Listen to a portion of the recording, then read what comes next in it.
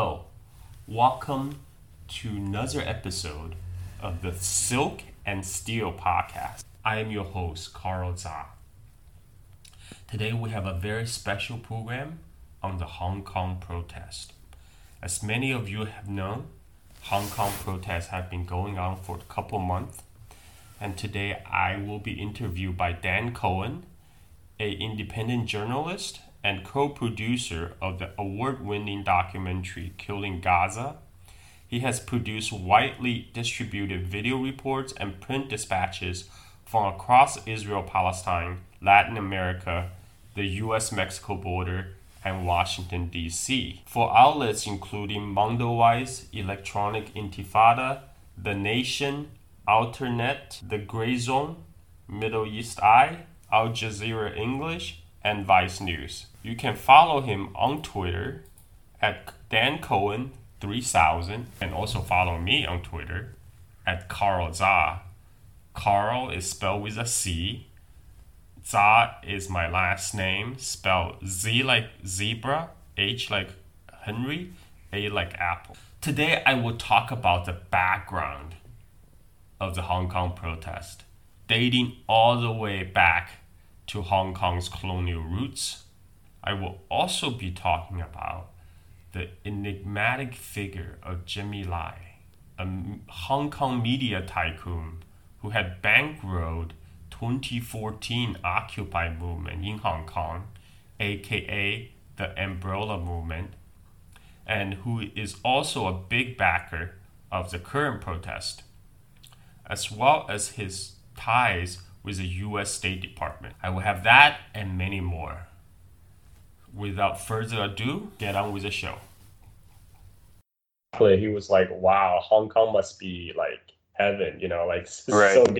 And so I must go to Hong Kong. So when he was 13, he and his family, they were that big refugee wave that ran into Hong Kong, and he actually started from the bottom up, like he worked in factories and stuff like that. Right. But and he made his money actually in textile. He started his own business called Giordano, Right. which is kind of like the like how to describe, kind of like the rip-off Italian fashion, kind of like he started kind of just basically um, you know like uh, like kind of ripping off the Italian fashion, but made in Hong Kong, right? Right. And but he was not like politically. I mean, he wasn't politically active early on because he was mostly he started out um, from the factory, rising to a level factory manager, and then he started his own factory garment uh, company, and making the sweater Giordano. But in 1989, the Tiananmen Square protest, he was very involved. He became very vocal supporter of the student movement, as a lot of people in Hong Kong were at the time. And what he did then, he distributed his Giordano T-shirts with picture portraits of student leaders, and and and became like handing them out, right? So because of that, his business was blacklisted by the Chinese government on mainland.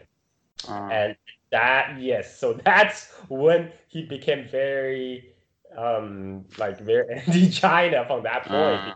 fact, he was forced to um so from the during the Tiananmen Square protest era, he made acquaintance with Martin Lee, right? And then he also I think he published some open letter criticizing Li Peng's handling of crackdown, and then all his Giordano business in mainland China got blacklisted. So he was forced to sell basically sell his share, and then he used the money, took that money. So Giordano is no longer his business. Hmm. I was in China in 2000, and I was able to, there were like Giordano shops that I purchased like sweaters. So by that time it was not.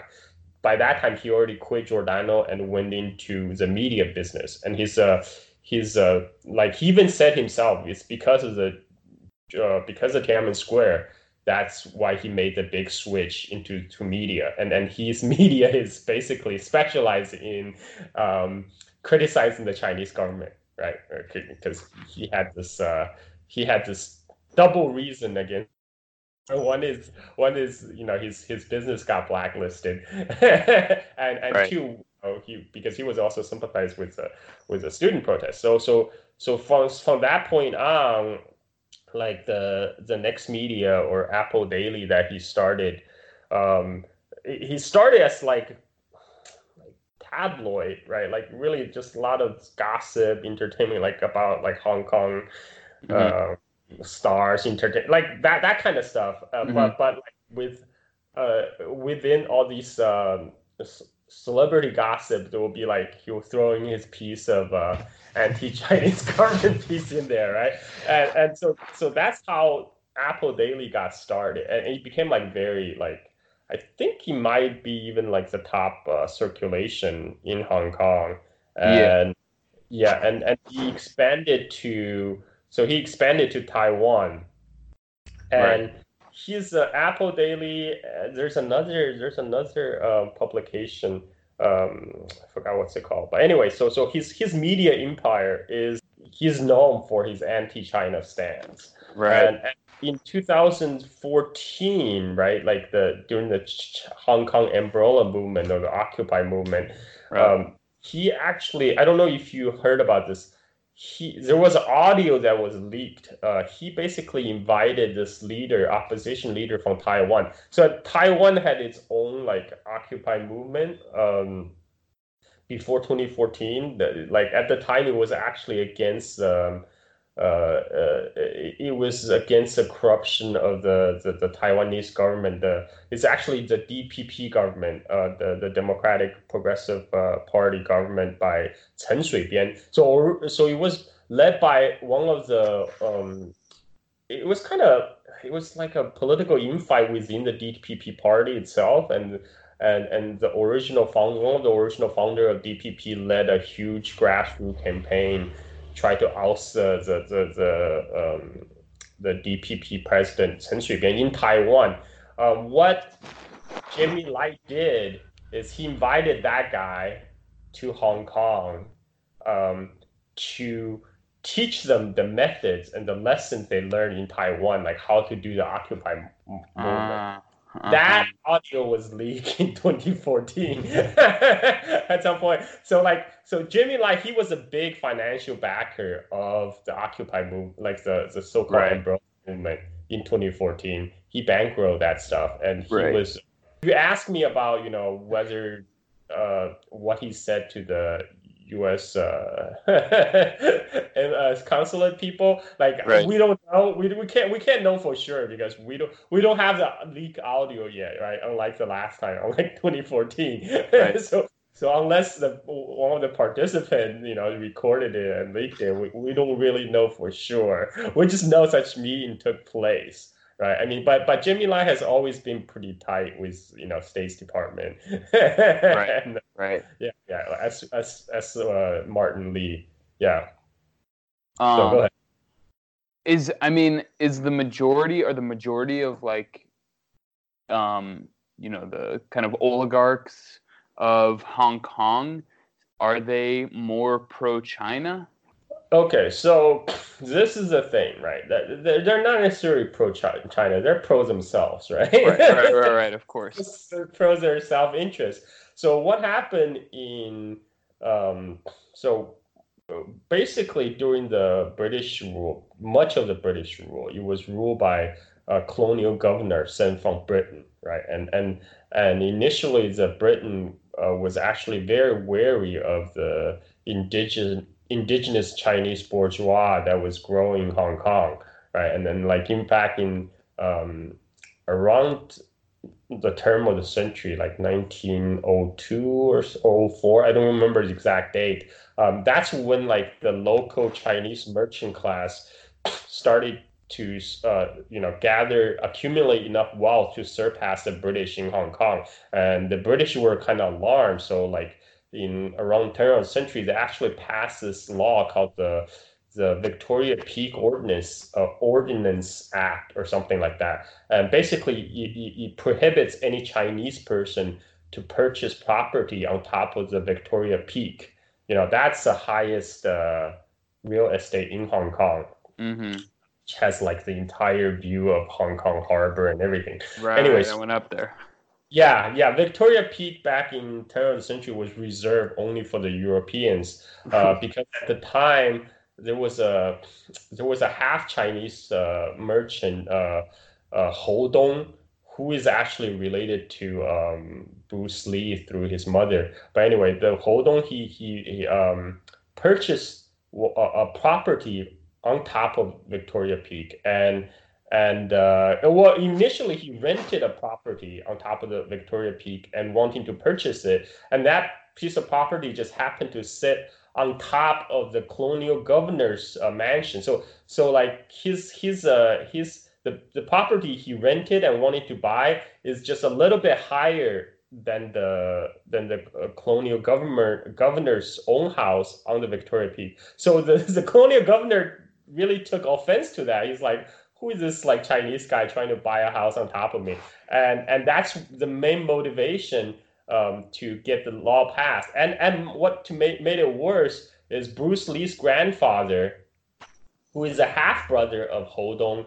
After he saw that the brother bought this piece in Victoria Peak, he liked it, and Bruce Lee's grandfather on his mother's side was also like one of the wealthiest men in Hong Kong. So he said, "I'm gonna buy a property too." So like the Hong Kong colonial government had to rush the law uh, in place to prevent Bruce Lee's grandfather to purchase a property on Victoria Peak. Damn. And yeah, so it was pretty racist back then.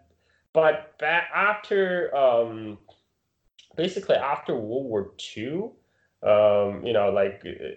after the Japanese occupation and the British came back, so the Britain was in a much weaker position, and so they started to co-opt the local elite. But it was a very gradual process. Like in especially it happened also. I don't know if you know, there was a 1967 protest in Hong Kong, and it was a huge protest, but that was organized by unions who with pro-China sympathies. It was organized by the leftist unions in Hong Kong, a big general strike, Hmm. and and that was they call it the Hong Kong riot, right? And this was the British actually had to deploy local the Royal Marines to suppress the riot. And then what's funny is like the Hong Kong Free Press, which is very active in this current protest. Um, they were like totally the front center protest, right? But they actually have actually found a page on their website talking about the 1967 riot. But they have a totally different tone, right? Like they were quoting CIA, and they were saying, "Oh yeah, it was good that the Hong Kong police, put law and order to stem the plot by the communist China to take over Hong Kong through these leftist unions, blah blah blah." Right? And Well, yeah, it's like they don't see they see these two protests as totally different, right? Anyway, so but back to what we're talking about. In 1987 and in 1984, well, around 1982, that's when the Britain started to negotiate with China about status of Hong Kong, because Hong Kong consists of three parts: the Hong Kong Island, Kwai Lung, and Kwai Lung Peninsula, and the New Territory. So they were because these different territories were acquired at different Hong Hong Kong Island was acquired immediately after the First Opium War. It was ceded by the Qing imperial government to British, like in perpetuity. Just Mm-hmm. handed over that piece of land to Britain forever. And then Koi Long Peninsula, British got, I believe it's after the Second Opium War. So it's the peninsula just opposite of the Hong Kong Island, and that was also ceded to Britain like forever, right? But after the Boxer Rebellion, or maybe just prior. You might no, it's just prior to Boxer Rebellion. It's after the first Sino-Japanese War in 1894-95. So when all the imperial powers saw that Japan was able to defeat China, so that triggered another scramble for divvying up China, right? And so everybody wanted a piece of China, and then British at that time forced the Qing government to sign a treaty to lease a new territory, which is a territory north of Kwai Lung Peninsula, this a very large part of Hong Kong landmass, to lease that piece of territory for 99 years. But that 99-year lease was due to expire in 1997. So that's why the Thatcher government in 1982 started to negotiate with China about the status. What Thatcher wanted is to continue to hold on to Hong Kong, right? To renew the lease for another 99 years. And Deng Xiaoping basically said no. and Thatcher at the time actually asked the British Defense Department to draft a plan to see how they could hold on to Hong Kong. And the military brass have to tell her, it's like, that's impossible, man. it's not going to happen. And so that's why the Thatcher government was forced back to the negotiation table. And in the end, in 1984, both sides agreed that Hong Kong in whole, not just new territory, but Koi Lung Peninsula and Hong Kong Island, everything will be handed over back to China on 1997. But after this handover agreement was signed and announced, so that's when British started to have electoral reform in Hong Kong, trying to bring more democracy to the island. They'd never done it before, but when they, after 1984, it was decided they're going to hand over to China. They said, okay, well, it's time to bring democracy.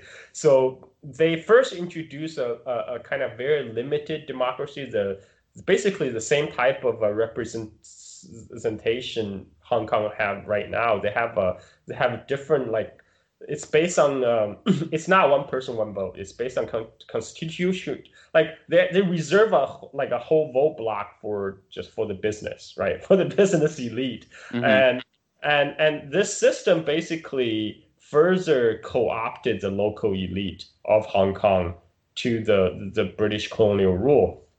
But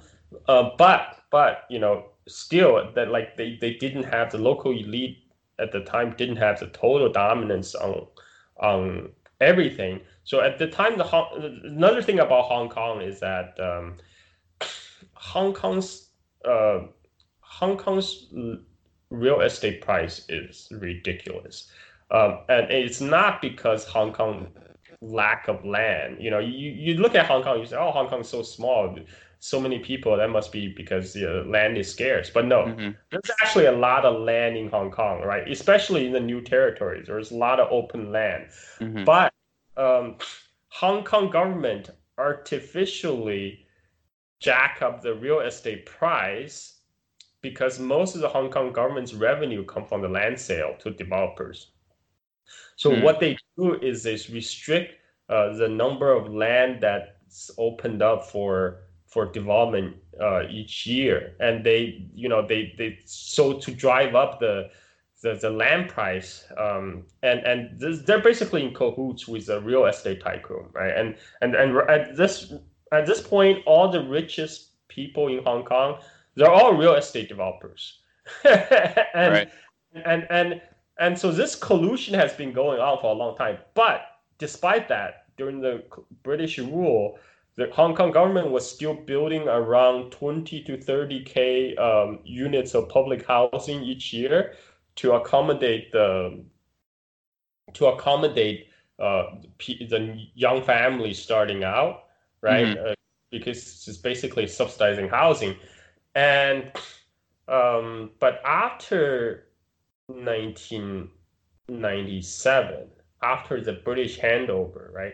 So there's a couple of things that happened just before the handover. Also, is the Chinese government were okay with the initial electoral reform in Hong Kong. The understanding was that okay, this reform they carried out in the 80s, the kind of limited democracy that Hong Kong have, the same form of government will continue through the handover, and because under the one country two system rule, because the Chinese government want to ensure stability and continuity of Hong Kong. You didn't want to spook a capital flight, especially after 1987 Tiananmen Square protest, because after the crackdown in Tiananmen Square protest, Beijing was isolated diplomatically. There were Western sanctions, there were Western economic sanctions, and Hong Kong became very important as a conduit for China to receive basically overseas investment, and it would, like, Hong Kong was important.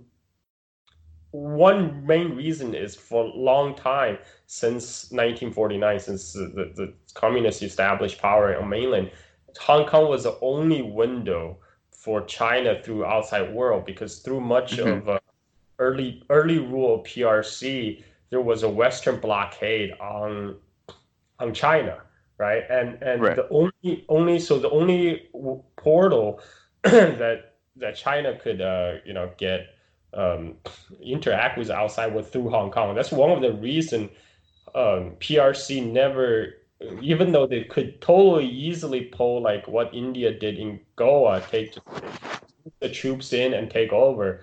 One of Mm-hmm. the main reason China didn't do that, because as a British colony, Hong Kong was China's window to the outside world to that period of time. And also in the 1980s, when China finally started to the reform and opening, Hong Kong was a major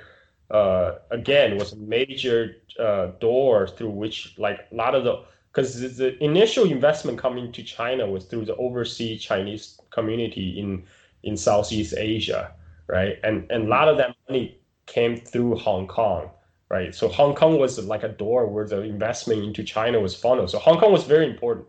And keep in mind, in 1993, right? Hong Kong's share of GDP as overall China was at 27%. Like, Hong Kong GDP in 1993 was 27% of entire China. So Hong Kong was super important back then. And right after 89 Tiananmen Square, there was a lot of anxiety in Hong Kong about the handover and what's going to happen afterwards. So Beijing promised that they're going to be hands off. They're going to keep the British system exactly as it is in place, right? Including its legislature or whatever. But in 1994, when the last colonial governor of Hong Kong, Chris Patten, come to Hong Kong, he decided. I think he did it just to spite China, because Mm-hmm. he decided he's gonna do further electoral reform, like to expand the electoral base, right? I mean, which you can't really argue against universal suffrage, but he did it with a specific purpose to spite Hong Kong, spite China, right? Uh, Like, this was also like after um, 89, after the Tiananmen Square. This is 1994, 1993, 1994. You have to, like, the environment back then was what, the collapse of the Soviet Union, right? The collapse of Right. communist rule in Eastern Europe. So at the time, there are people like Gordon Chan, peddling, coming collapse of China, right? Everybody say, oh, well, China is going to be the next domino to fall, right? So, Right. so at that point, Chris Patton, he decided, you know what, I'm the last colonial governor of Hong Kong. I'm going to make a name for myself by, because this was literally just 3 years from the handover. He said, I'm going to make a name for myself by giving Hong Kong democracy now, right? So he expanded the electoral reform, and that triggered Beijing because Beijing said, well, that was not part of the agreement. The initial agreement was, Beijing was fine with the leaving all the structure, everything in place what you had before 1990s, right? But suddenly now you're changing the rule on us. So Beijing was really against it, and that was when like the big split between Beijing and the so-called pan-democratic camp in Hong Kong. It was a 1994 electoral reform. Well, part of that background is also the unease people in Hong Kong felt after the aftermath of Tiananmen Square, right? So that there's kind of carry-on effect. In 1997, the legislature that was elected in 1995, 2 years prior to handover, was dismissed, right? So the Beijing other election in 1998, according to the pre-1994 electoral reform rule, there's a couple of reasons China did that. One is assure the Hong Kong business elite that they're not gonna bring on full-on communism to Hong Kong as they feared, right? Mm-hmm. Mm-hmm. Assure them to make sure there's no capital flight, because at that time in the 1990s, Hong Kong was still a very important source of capital for investment into China, right? Mm-hmm. And it's also around that time, just before handover, that's when a lot of Hong Kong middle class, upper middle class, bourgeois people, they went over to Canada, buying real estate property in Vancouver, so they can get like a Canadian passport, Canadian residence permit, right? And then because they just in case, because they don't know what's happened.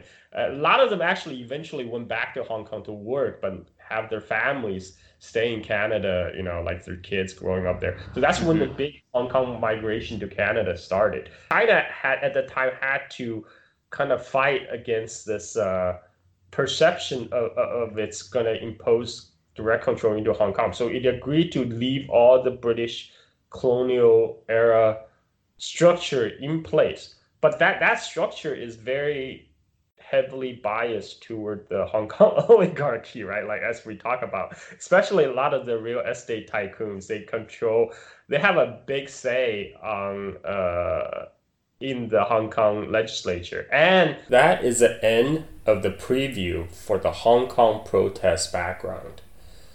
The full 1 hour and a half interview has been released to my Patreon subscribers. To subscribe, search in Google the Silk and Steel podcast. The Patreon link should be the second one from the top. Or you can go to patreon.com. In the search box, type in Silk. The Silk and Steel podcast should be the first one in the result. I put in a lot of time and effort to put together this podcast, and I do ask you for your support. For $5 a month, you will receive premium patron-only episodes like this that details culture, politics, history of China, its surrounding region, and China's relationship with the world.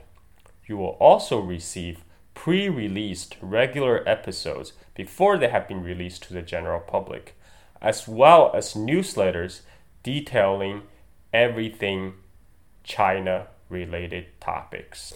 I hope you enjoy the show, and I hope you subscribe. Thank you for listening. Bye-bye. 分歲百年，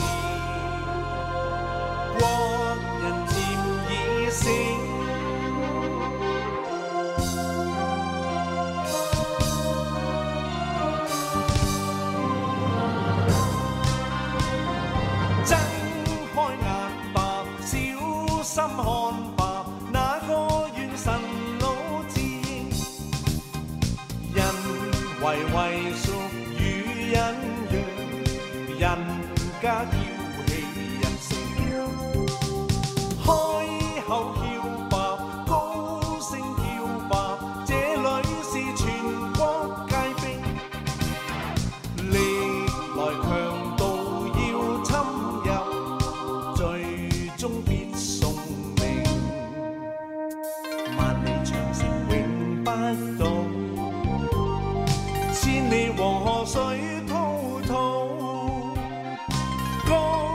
秀麗疊彩豐齡，文學國家那像掩蔽，衝開血路揮手上吧，要致力國家中興，氣揚國土再遭踐踏，個個負起使命。